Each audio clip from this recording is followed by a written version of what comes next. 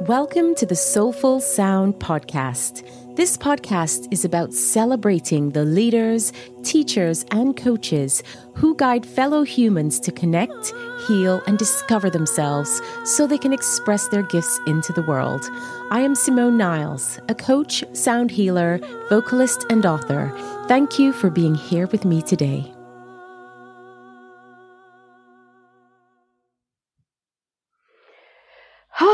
As always, excited to be here and back on the Soulful Sound Podcast. Today I am joined by the beautiful Amelia Griffiths, who is a trauma-informed sexual healer, body worker, and spiritual guide who inspires visionaries, creatives, thought leaders, and entrepreneurs to alchemize shame of their body, pleasure, and sexuality into love. How yummy that is. I am so thrilled. Welcome. And I can't wait to find out all about you and your work, Amelia. Thanks so much for joining. Oh, thank you so much for having me, Simone. I'm so delighted to be here. And I feel a bit like, who are you talking about? Whenever I hear that back, I'm like, is that me? Yes, that is you. Yes. And it's wonderful because these are just words, right? We know what's going on behind the energy of them, and what it is that you're doing in your work is what's going to come through today more than any of those words that I've just kind of recited, let's say, at the beginning. So I'm excited to jump in and find out more about you. And I want to start by just asking you how you got into spiritual and sexual healing. Tell me all about your story. Well, I've been into spirituality for many, many years. My mum and I would do angel cards on her bed from like very, very early on. And she was always very spiritual. She is very spiritual, and she's a healer herself. And so it's really been in my life for as long as I can remember, the unseen realm, like a higher power. And then I just rejected it all because I thought, no, I know my way, and that's all just, that's not real enough for me. I can't believe in something that you can't see. So I went very much on the opposite path and went into alcohol and drugs and all those things that we do to find God, or find, that place of peace and ease and freedom and ecstasy and work as well. I got very much into my career. I worked for 8 years in the luxury industry, which was fantastic. But by the age of 30, I was completely burnt out, and I had just lost all faith in everything. I had a company that I had with a business partner that went. I was living with my partner.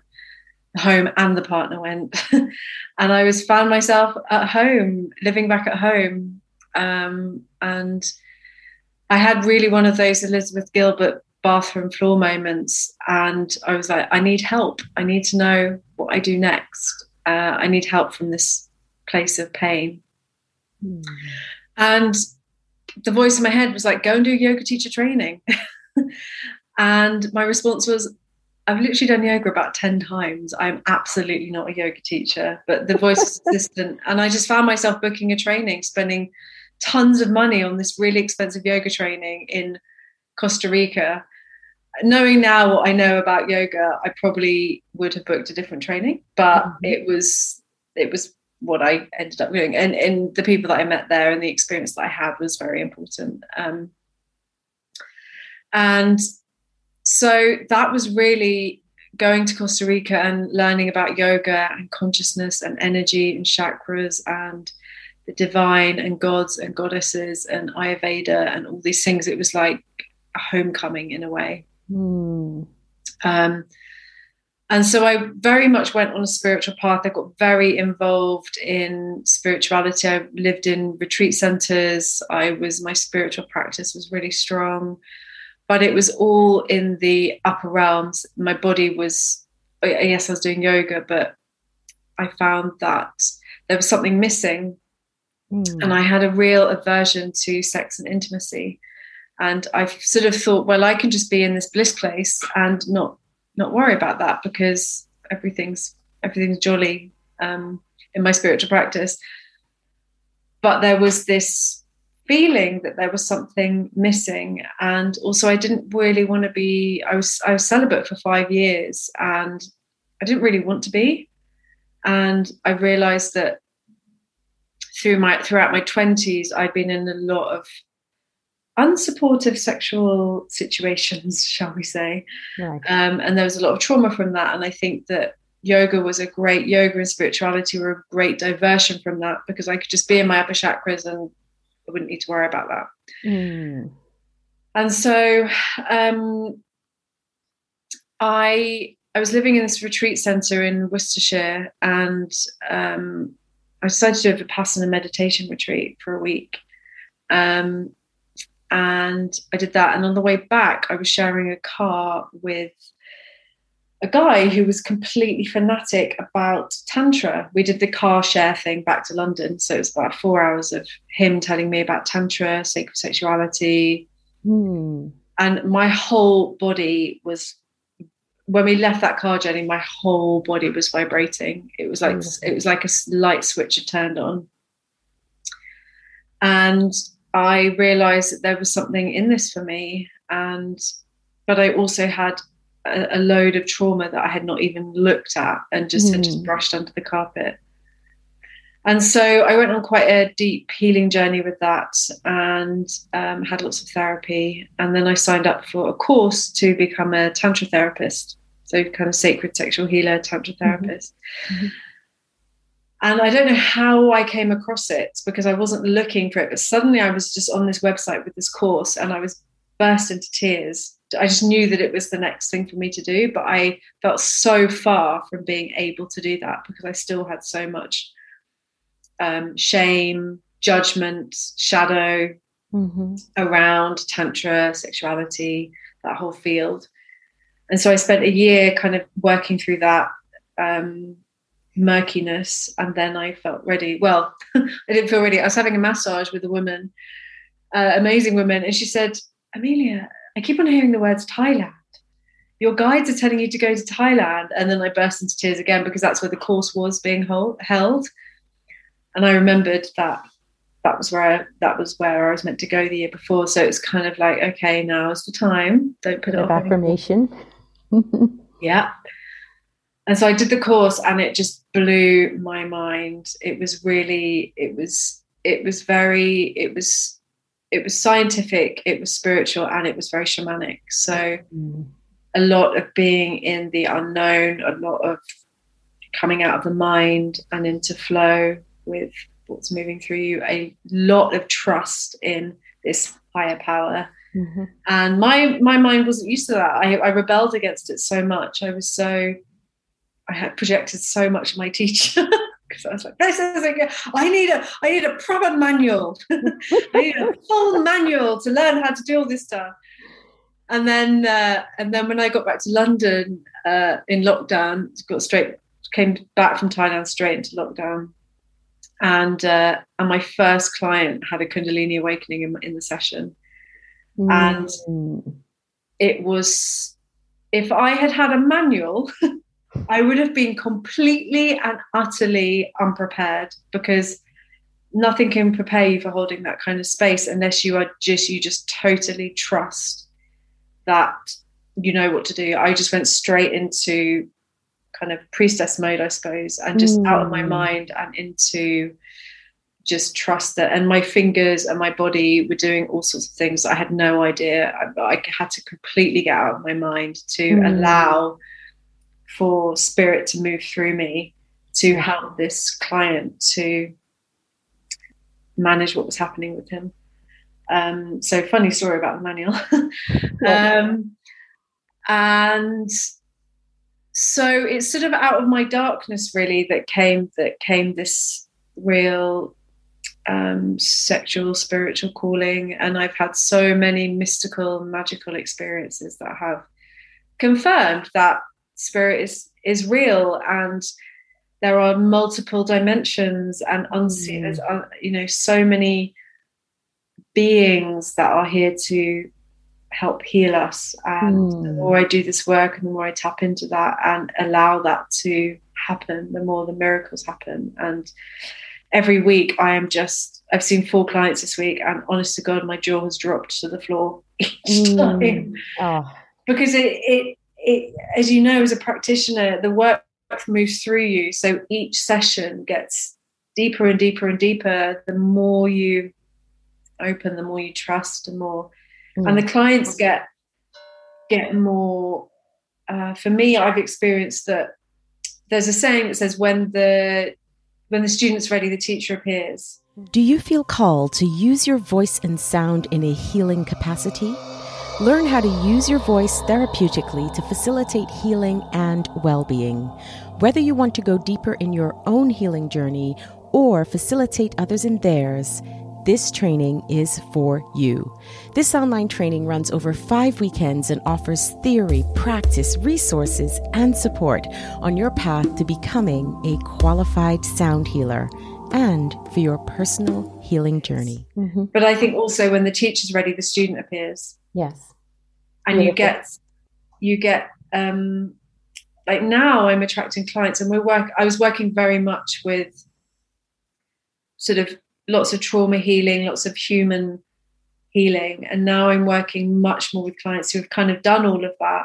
And now they want to spiritually progress. They want to really step into their fullness, step into this world as who they truly are, without their false self, without all the conditioning and the layers and the stuff that we are laden with, that's not ours. Yeah. And so that's a very, very long answer.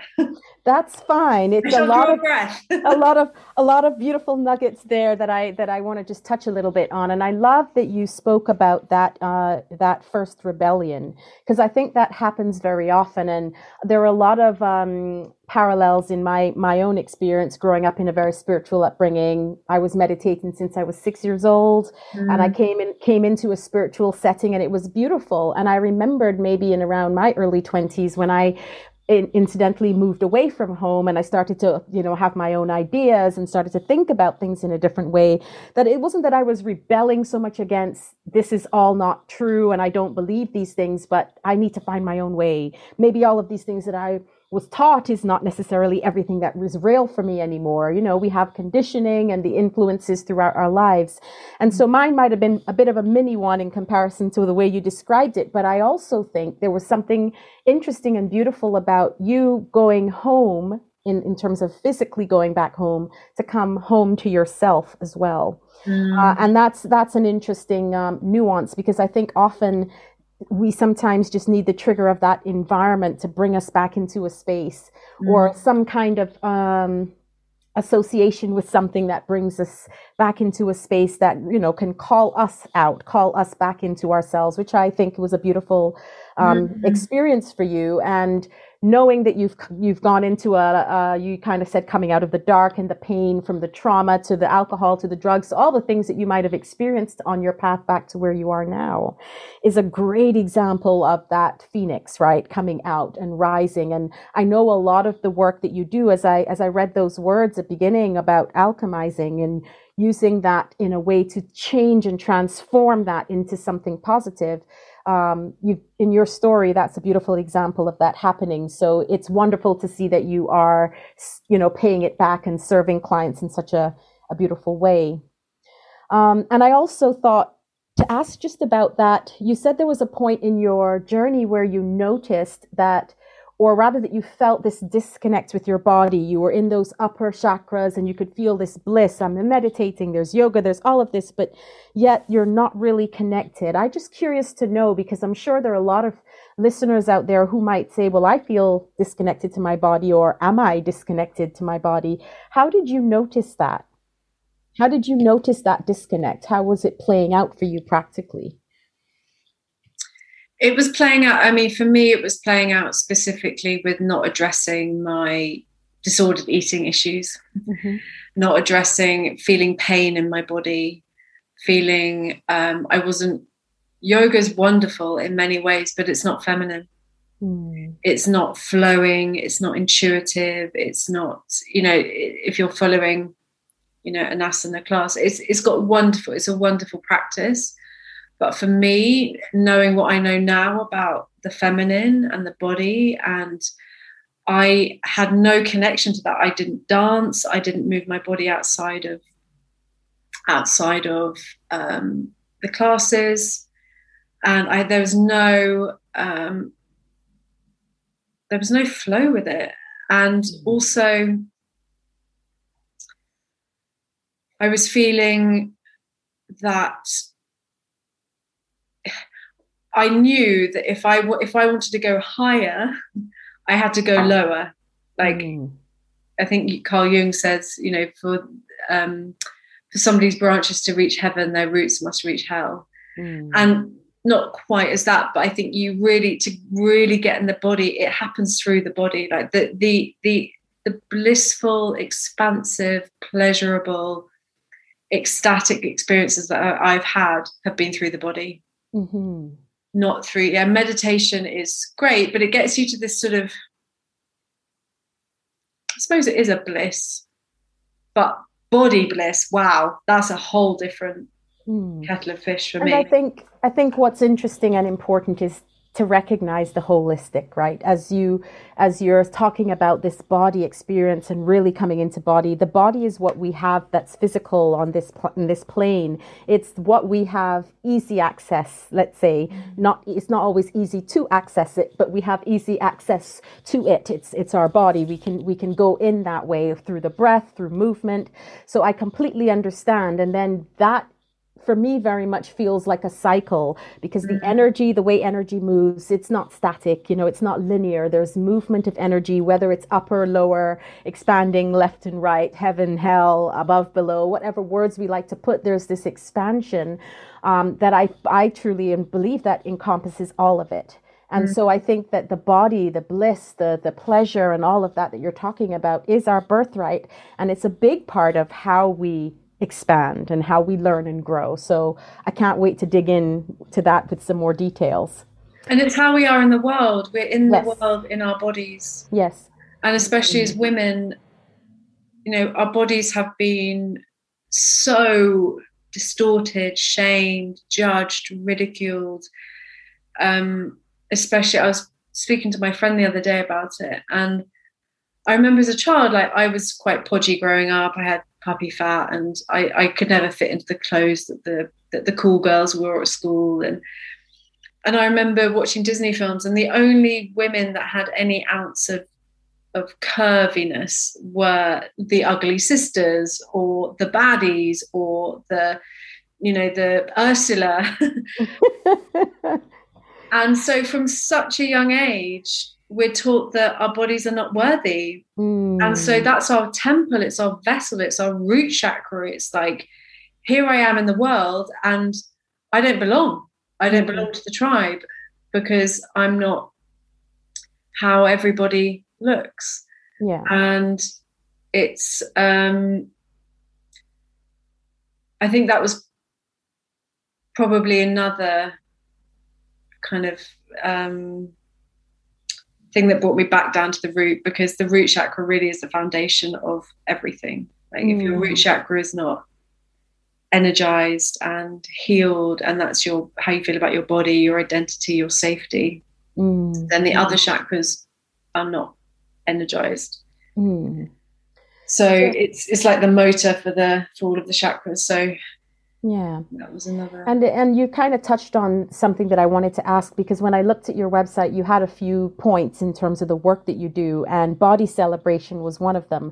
And I really loved that, and I wanted to delve in more. So what you just spoke about would be that conditioning and the things that sometimes take us away from body celebration, right? We think, oh, we're not worthy. We don't look the way everyone says we're supposed to look in whatever cultural society or whatever.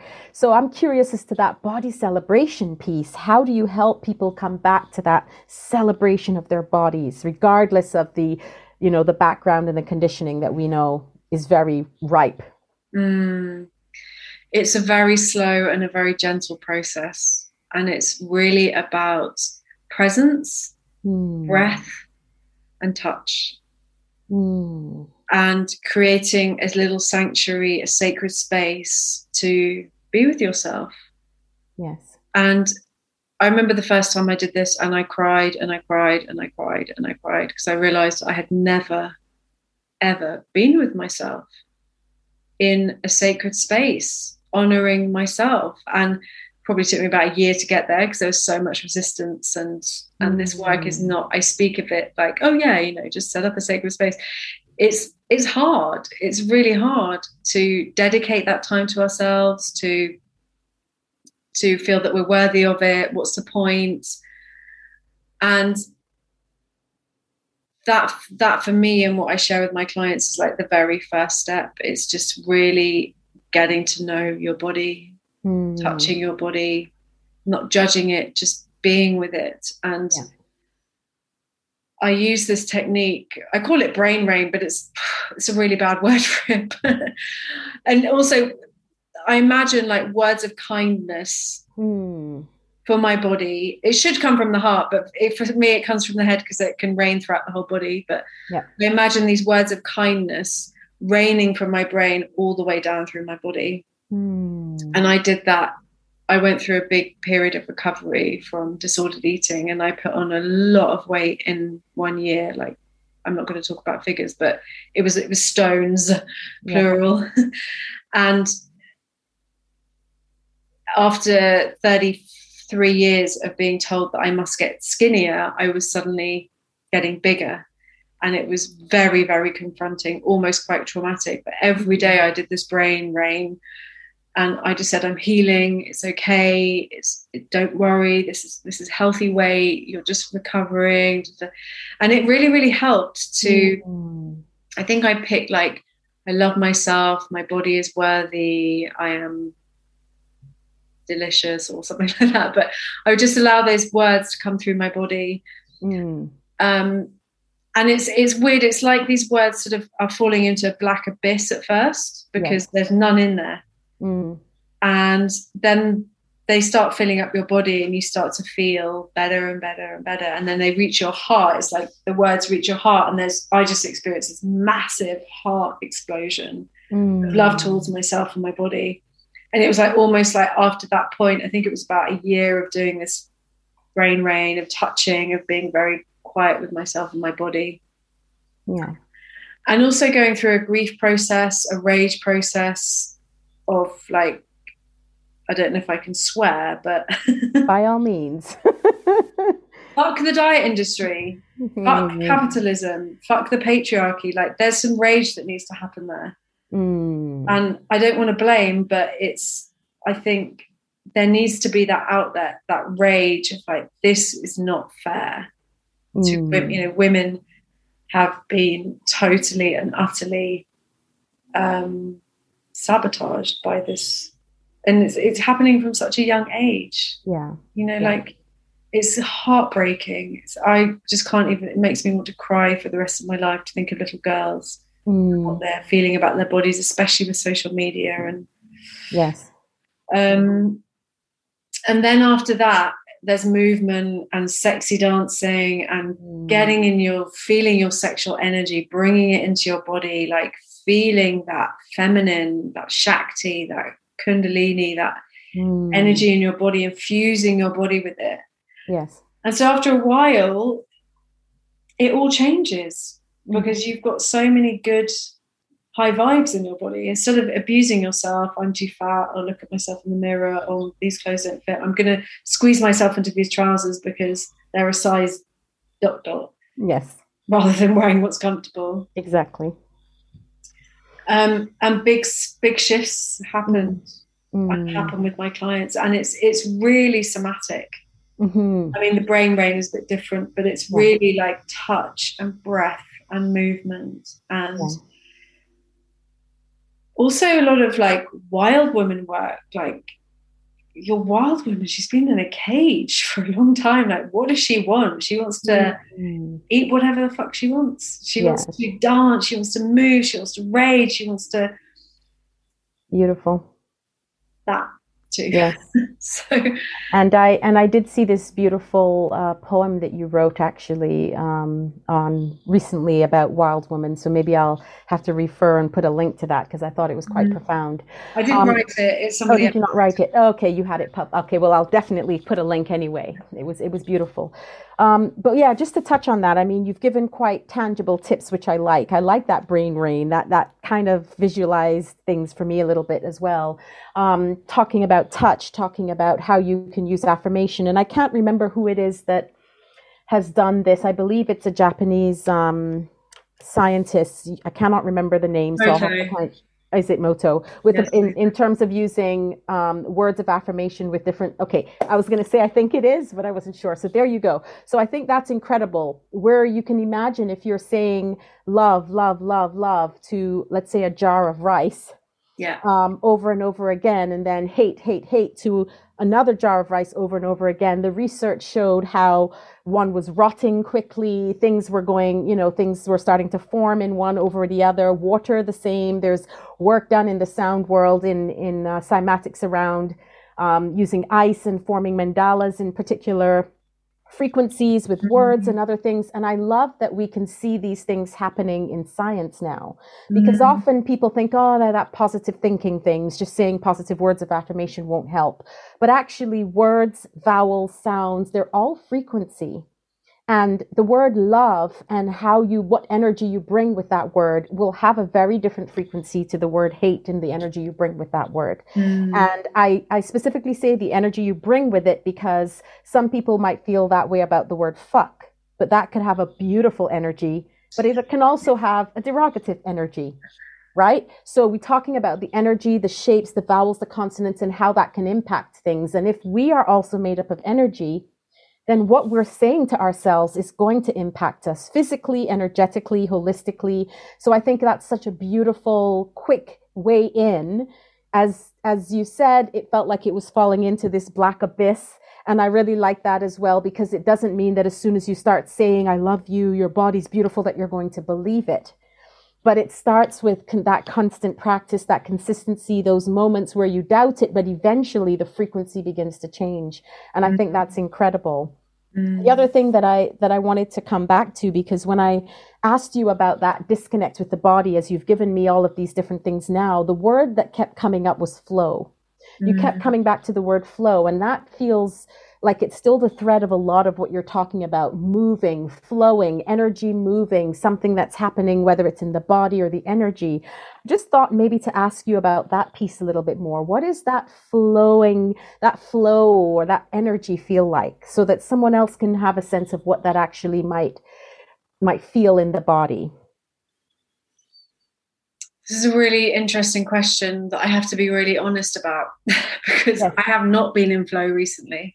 And I suppose Right. actually it's good to flow for me is difficult Mm. because I come from being very in my masculine and hustle and grind and push Mhm.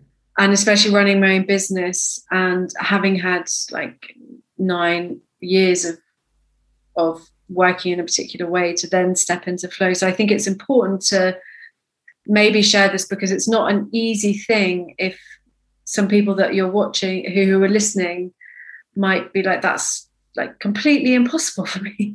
Right. And it was completely impossible for me, but I'm kind of like steering my ship back into flow and it feels really, really good. Mm. Um, for me, flow flow is really about getting out of the mind, Mm. which sounds sort of simplistic, or I don't know actually what it sounds like, but um, trusting that there is an energy that makes this world spin in the middle of nowhere, that makes the trees grow, that makes the plants bloom, the flowers bloom, that makes the rivers flow, that makes the waves crash. And that Mm. energy is flowing within you all the time. So there Mhm. doesn't need to be so much force. And I use actually, before I came on this call, I was meditating And I completely fell asleep in the meditation. It was only a 10-minute meditation, and then I woke up like 10 minutes before our call. And that wake up was like, okay, wake up, Amelia. You've got an important appointment. And I believe that's flow. Like that's the universe saying, come on, time to go into your next meeting. But you needed the meditation. And I find that happens all the time in my life. Things will drop into my awareness just when I need them. And so in terms of like being with the body, flow for me means really taking away any kind of plan. It's non-linear movement. It's moving how I want to move. And just trusting that if my body wants to lie on the floor for 25 minutes, my body wants to lie on the floor for 25 minutes. If my body wants to jump and scream, my body wants to jump and scream. If my body wants to dance around like a ballerina, my body wants to dance around like a ballerina. And I think we are so conditioned to go to the gym, do yoga, do Pilates, do all these wonderful exercises, which are great for movement. Like movement exercise is fabulous. Yeah. But in terms of flow in the body, it doesn't give it that opportunity, because we don't flow in those situations, because we're following a teacher, we're following a routine. So it sounds like for you there is this element of space where things can drop in. There's this element of letting go and surrendering, so that there are no plans and you don't have to do ... It is actually more in a being state and a presence state. And in terms of a physicality, allowing your body to move in ways that it wants to move without restrictions and limitations. Am I kind of summarizing that flow state somewhat? Very, very eloquently. Okay, amazing. Just take my ramblings and like put it into a really neat present. Well, I'm glad that how it comes across that way. I just really like to have the depth of understanding behind what you're saying, and I love that. I think flow. I use the words ease and flow a lot. I would say it's my mantra, really. When things don't feel like ease and flow in my life, I often question them. And so in any instance, not necessarily just in work, but it starts to feel like everything, there's all these stumbling blocks, these obstacles, things keep coming up. There's external resistance, not necessarily the internal resistance, which I know the difference and can work through. But usually for me, flow feels like a surrender and like an intuitive ride. And I say intuitive ride, I would like to think of it, even if you think of a roller coaster, because sometimes it's a bit, and then there's like, you hear the pleasant screams, and then oh my gosh, here we go, we're going down, this excitement. But it's this ride of intuition where from moment to moment, you're trusting, as you say, in something greater, in that higher self, in whatever words come to mind, the universe, and so on and so forth, that allows us to feel free and liberated in a moment. And I love that you keep bringing it back to the body. Culturally, for example, coming from the Caribbean, we are shakers and movers, and I mean that in a very physical sense. And very often, and I'll come specifically to the Caribbean, Barbados, Trinidad, where I was born and grew up, and I'm sure this is across the Caribbean. But we had a lot of movements that for many onlookers would seem to be very sexualized, moving up the hips, all the twerking, as they call it in this day and age, moving the butt and getting the body to be writhing and all of this. And that was just a very natural state. You will see toddlers in nappies doing the same dance, moving their waists. And for them, it's just connecting with their bodies. And I remembered how many times, not just growing up there, but since leaving and witnessing, people would mistake those movements as an invitation to be sexual, when it wasn't necessarily about that. It was more about sensuality, and sometimes, of course, that it could be about that, and that's absolutely fine too. But very often in the natural culture of it, it was just about being at one with the body and the rhythms and the music, and the movement of the body was helping to get you into that state of flow. And I think that there is something For me, I'm very grateful for having that upbringing and that culture, to come here and move and be free in an environment that sometimes is very static, very rigid, and not for lack of a better word, stiff in movement. And so I love that people are opening up to what the body naturally wants to do, and that is really to flow and to move. And also, you spoke a lot about nature, and it comes back to being at one with nature as well. And for me, often it is as simple as being in nature to get back in the flow, hearing the birds, feeling the grass beneath my feet, hearing the wind and the whistles of the animals around. Sometimes that in itself, that grounding experience, is all it takes to get back into flow. And so I love that you started with the whole, words of nature and on all those natural things that happen in source around us, because it's available. It's available. I love being in nature. I haven't been there today, and I just want to go and roll around in the grass. Yes, 100%. It's interesting. I went to St. Luke, but right at the beginning of, probably about 2 years before I started on this healing journey. I went to St. Lucia. Ooh, yes.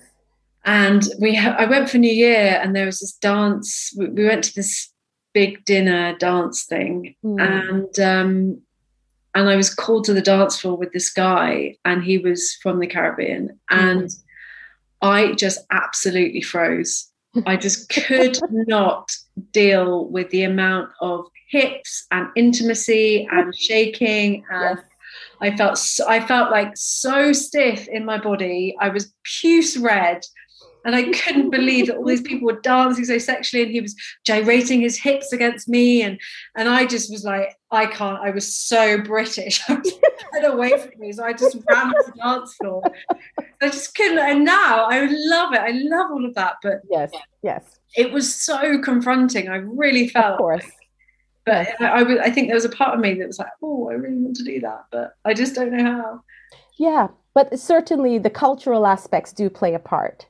The cultural aspects do play a part, but I love that you can reflect on that now and know it would be different.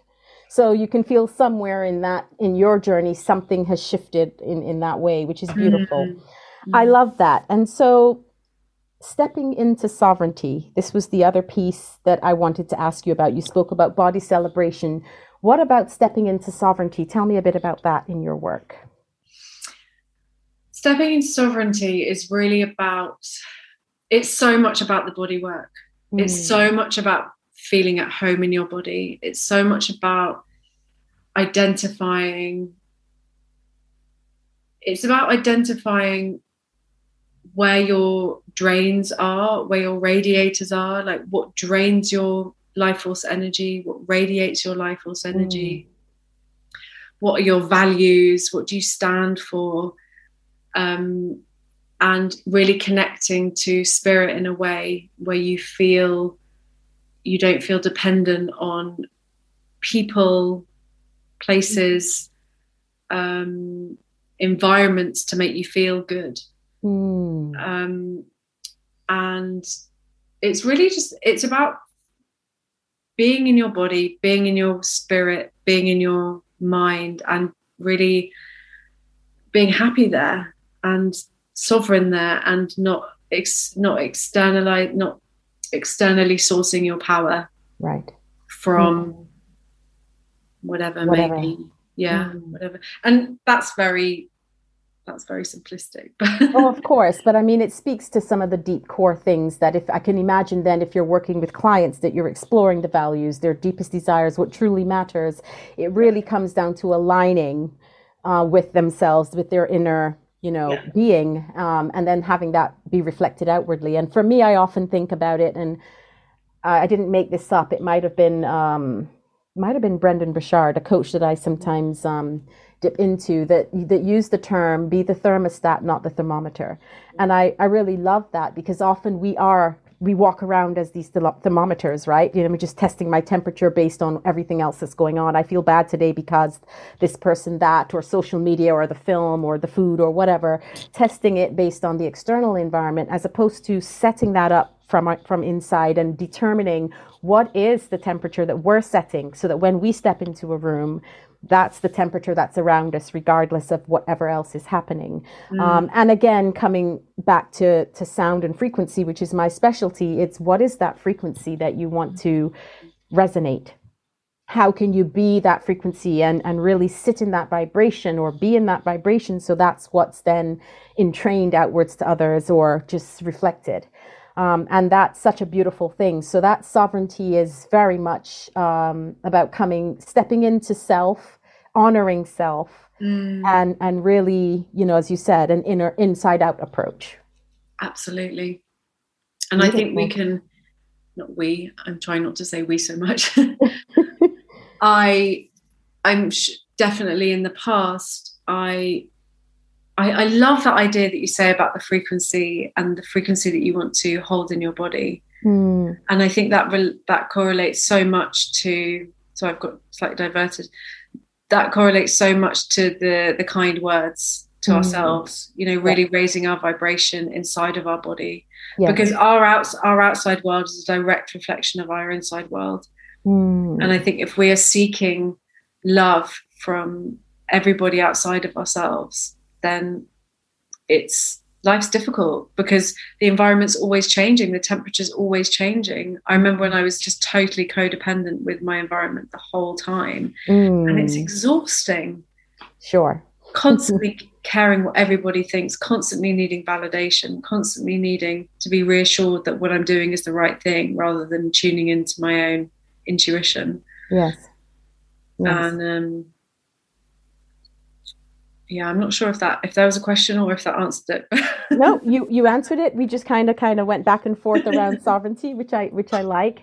And intuition's a very big part of the work that we do. And one of the things that I often, because someone said to me, well, how do you attune to your intuition, and how do you actually know that this voice inside of your head is really the one you should be listening to? And these kind of questions come up a lot about intuition. Talk to me about yours. What is that intuitive part of you, and how do you kind of attune to it? Whether you listen or not, that's step 2. But how do you actually tune into that intuitive part, your intuition? My intuition feels easy.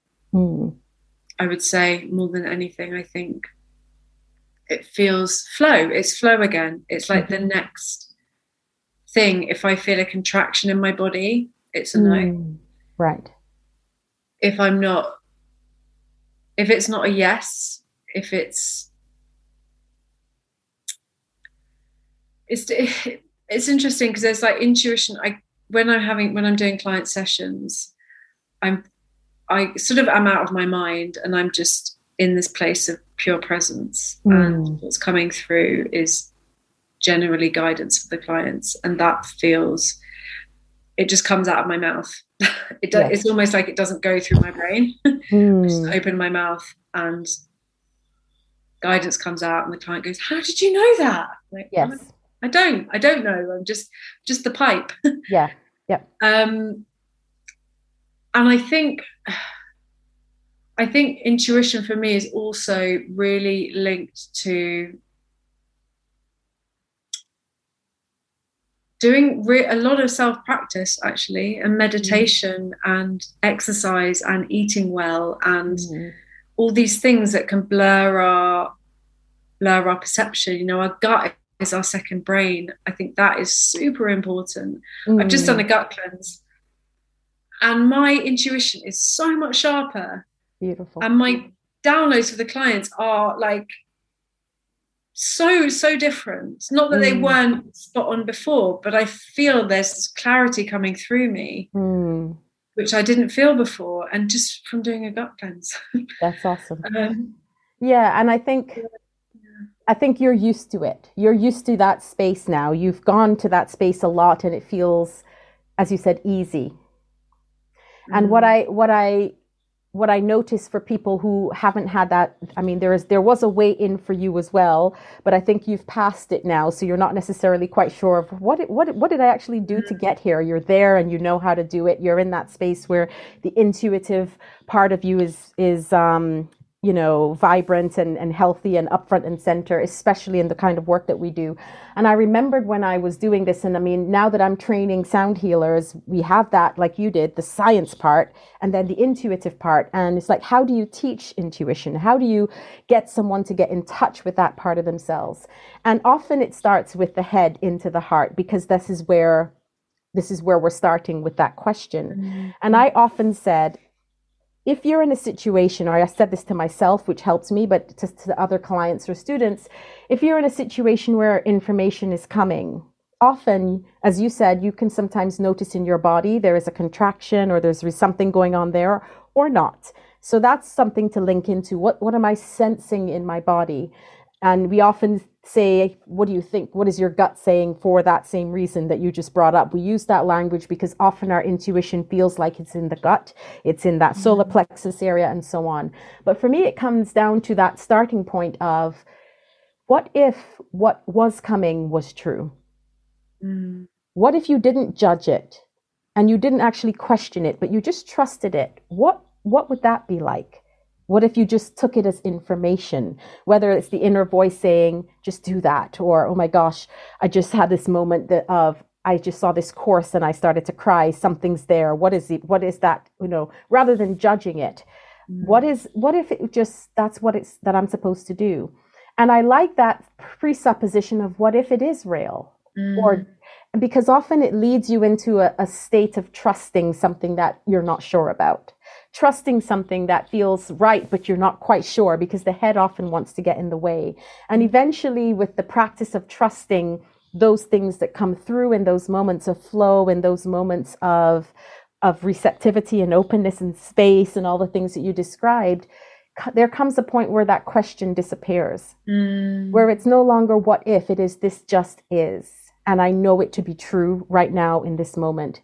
And then you're no longer having to be in that headspace, the space where you are, where all the downloads and all the information that comes through you for yourself and for your clients is just a knowing and an energy and a flow, which I think is a beautiful practice that sometimes starts with just that question, what if this is true? Or what if this is right? Absolutely. I love that. And also, I think there are no wrong decisions. So that also is, even if you trust it and it's not the right decision, that it ends up being not what you thought it was, or not what you perceive to be the right decision. It's always perfect. Yes, I absolutely agree with that. I think there are two things in that. There's always a learning. If you allow yourself to go there, because I would say that I've made some good decisions, let's say, and bad decisions, but those bad decisions, and let's say in business, were in hindsight of, oh, if only I had done this is the result I would have had. So in reality, it wasn't a bad decision, it was a learning curve, right? And so in that, there is a freedom in making choices, isn't there, and doing things, because it's like, well, I can't fail. I can fall down and get back up, but I can't fail unless I choose to stop and give up, et cetera, et cetera. So I love that. There are no wrong answers in that or bad decisions in that. That framework I completely relate to.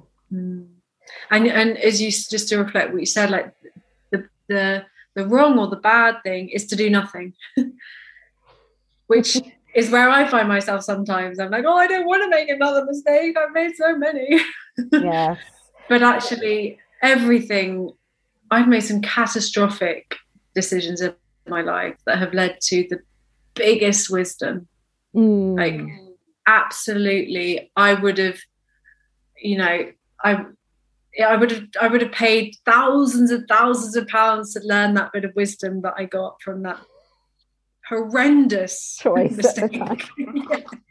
Here's the falling down. Choice. Here's the falling down. Oh my God. And getting back up. Absolutely. It's like, actually, okay, yeah, it probably cost me, a bit in my mental, mind, body, and soul. But actually, that wisdom I have now for my whole life. So I would not. Sometimes we have to make decisions that are really going to shake our foundations, and it's so part of growth. And there's no failure. There's just growth and learning and picking ourselves back up and dusting ourselves off and trying again. Yes, and any of my past students in the music world would have heard there's no failure, only feedback. They've heard that over and over again from me over the years. So completely agree. And I want to ask you about the power of our spiritual world and how do you feel that helps to heal the body, the mind, the spirit? Tell me about that, because I know that's also a big part of your work. How do I explain this? However you want. Not really of the mind. So what I've experienced with my clients, and this has happened through hundreds of sessions, is that when you journey into the inner world, there are beings that are there to heal. So I have guided clients to meet their inner healer. Beautiful. And their inner healer will show them what they need to do, or the relationship they need to address, or the past life they need to heal, and it's really not up to my human mind or the client's conscious mind to make things happen. And at the beginning, I was using a lot of my conscious mind to kind of direct client sessions. And the more I've gone through it, I'm like, it's not me. It's not up to me. Like the wisdom that comes through, I could not even possibly know that for that client. And it's very magical. Yes. It's really, really magical. I can feel it in my body as I share it. I almost want to cry because when the healing happens in the unconscious or in the unseen realm or in the inner world, the body responds. And so, especially in sexual healing, I've had some incredible experiences where clients have been unable to feel aroused. For example, for years and years and years, like nothing does it for them. And they enter the spirit realm and they get healed by sexual healers in the spiritual realm. And this fire, this sexual energy starts building and erupting. And I've had a few clients have orgasms lying in the therapy room. Beautiful.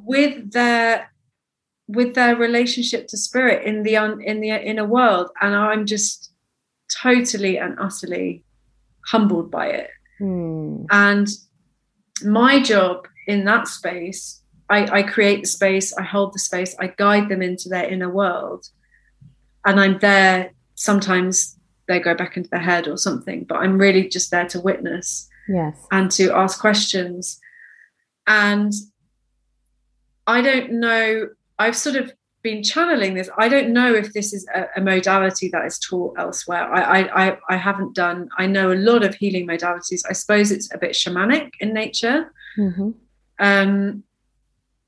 But what also happens is like other dimensional beings come into, so like say Isis, goddess Isis comes into a past life that might be from the medieval era or from the Victorian era. So it's like cross support. It's like you know, and so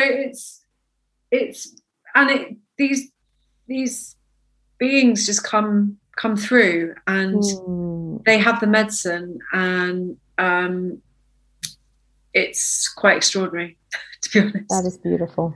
To see people connect. I had a woman that had not been intimate with for years and years, and she was so scared of it, and seeing her power. We worked together for 3 months, and just seeing this life force energy, this eros awaken in her. It's like a different person, completely different person.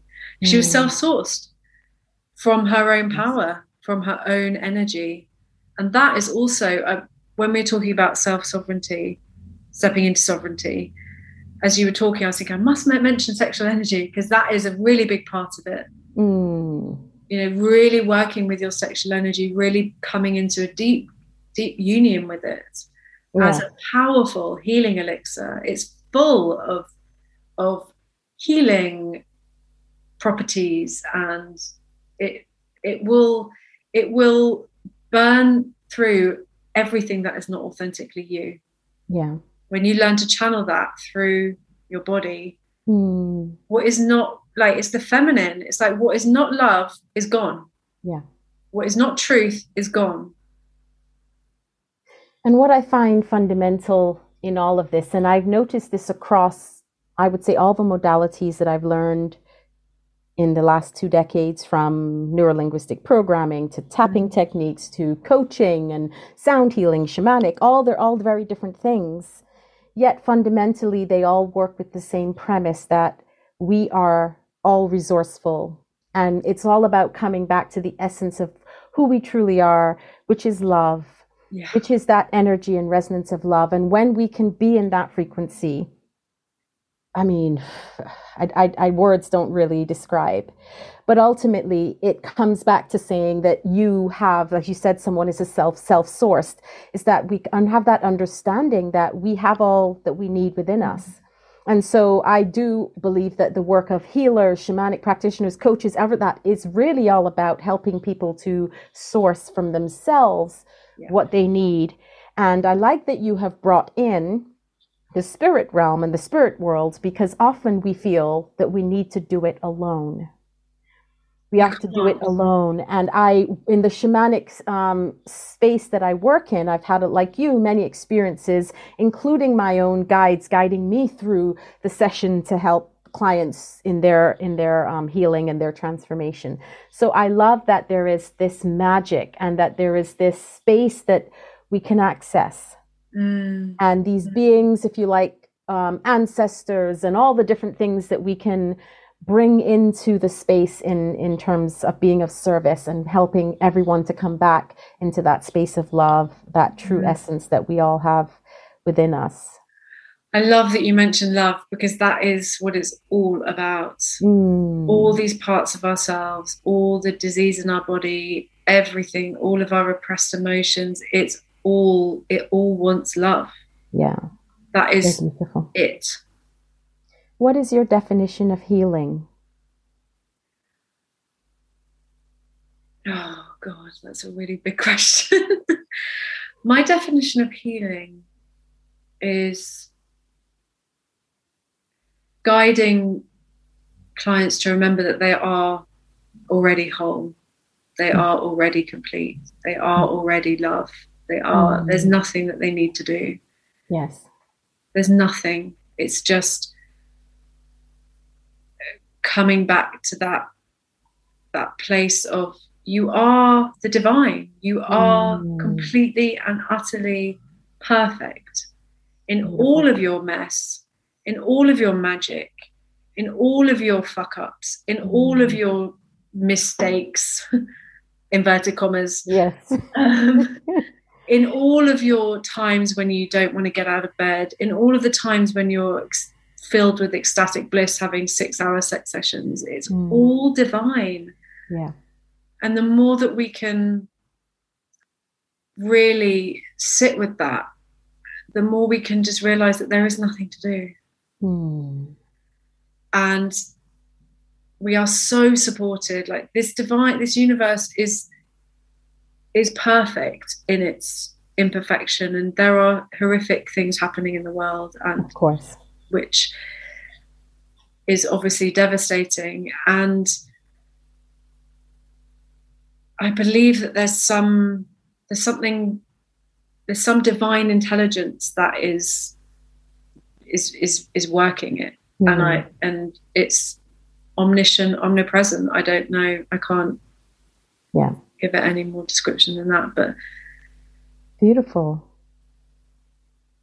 Yeah, I just to say yes, a little bit more. I think in this industry, in the wellness industry, in the coaching industry, and personal development industry, there's so much focus on like fixing what's broken, and got to do my morning practice, and got to get up and do 3 hours of stuff just so I can operate in the world. And I've been there. I used to get up at 4:15 every morning, do my stuff, and really sometimes that's great. And your body will tell you when that there's time to do that. But sometimes we just need to lie in bed till 10 a.m. if we can.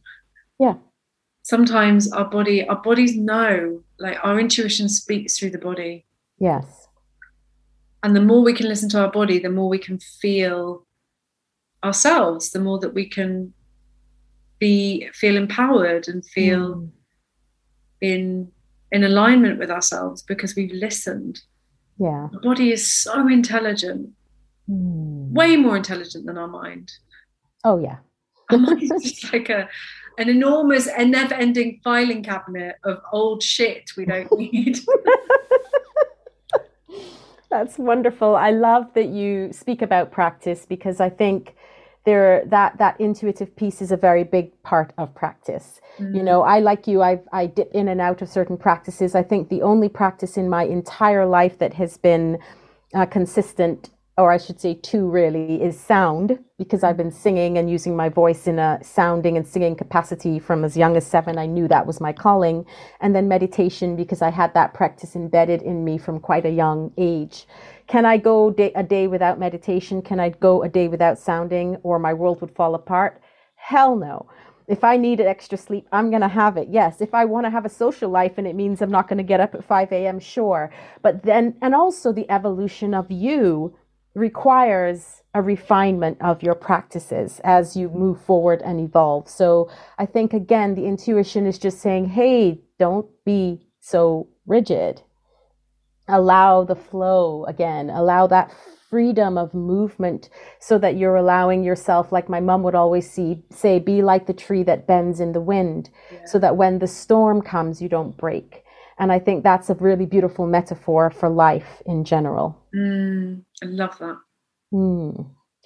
I could talk to you for hours. We could be here all day. This is an amazing conversation, and I'm sure we'll have many more. Where can people find you online right now, Amelia? My website is www.ameliagriffiths.com. I am on Instagram at Alchemy with Amelia, and I'm also on LinkedIn, but I can't possibly remember that link. It's a good thing I'll have them all in there, so that's not a problem. They'll find all the links below for sure. Yeah, and my sessions I work in person. Okay. And they are 3 hours, so they're deep dive sessions. I'm not a weekly therapy type. Right. Very intensive and and there's integration, and clients see me like once every 3 or 4 months. Okay. Great. And then I also work with clients for 3 months. So those are the 2 ways to work with me. And all of that will be on your website. They can check that out and book some sessions in. Book a discovery call. Even if you're curious, let's get on a call, have a chat. Yes. That's the best way to start. Incredible. Well, I really celebrate you, Amelia. I thank you for your presence today, but also for the wonderful work that you are doing in this world. We need a lot more people who are stepping up, stepping out, and doing the work, not just for ourselves, but being of service to others, because the world needs it now more than ever. I really appreciate you. Thank you so much for being with me today. Oh, thank you so much for having me. It's been an absolute pleasure. I love these chats where they just feel so flowy and lovely and gorgeous, and your energy is just so magnetic. And thank you so much. Honored, and your work in this world is super important, and I love your passion for it. And you speak with so much presence, and you're so articulate, and I really love how you've reflected so many parts of the conversation. So thank you. Oh, thanks so much. And I'm going to ask you one final question that I love to ask all of my guests. And that is, what is your soulful sound to the world? A prayer or desire that you wish upon the world? My prayer, my sound, my message for the world is, I really, really, really pray that people can get in touch with their sexual energy in a way that is authentic and unique and peaceful and easeful and joyful and ecstatic for them, that they connect with their eros, that they know that they've got this incredible energy inside of them that is so powerful, and it's not shameful, and it's not bad, and it's not wrong. It's beautiful, and it's life force energy. It's how we all got here. We all got here through an orgasm, mostly. Yes. And beautiful. It's there's a book called A Return to Eros by Mark Gaffney, which I really recommend everybody read. And he talks about outrageous love and radical aliveness and Eros, and it's just beautiful. So I would pray that everybody in the world reads that too. Thank you so much. And for those listening, may that prayer reach your ears, may it reach your hearts. And thank you again, Amelia Griffiths, for joining me today. I'm sure we will continue this conversation at some point again in the future. Thank you to everybody for listening too. Amazing. Thanks so much for tuning in. I hope you've enjoyed this episode. Please feel free to share it with your friends and remember to subscribe. From my heart to yours, sending you love, healing, and sound wherever you are.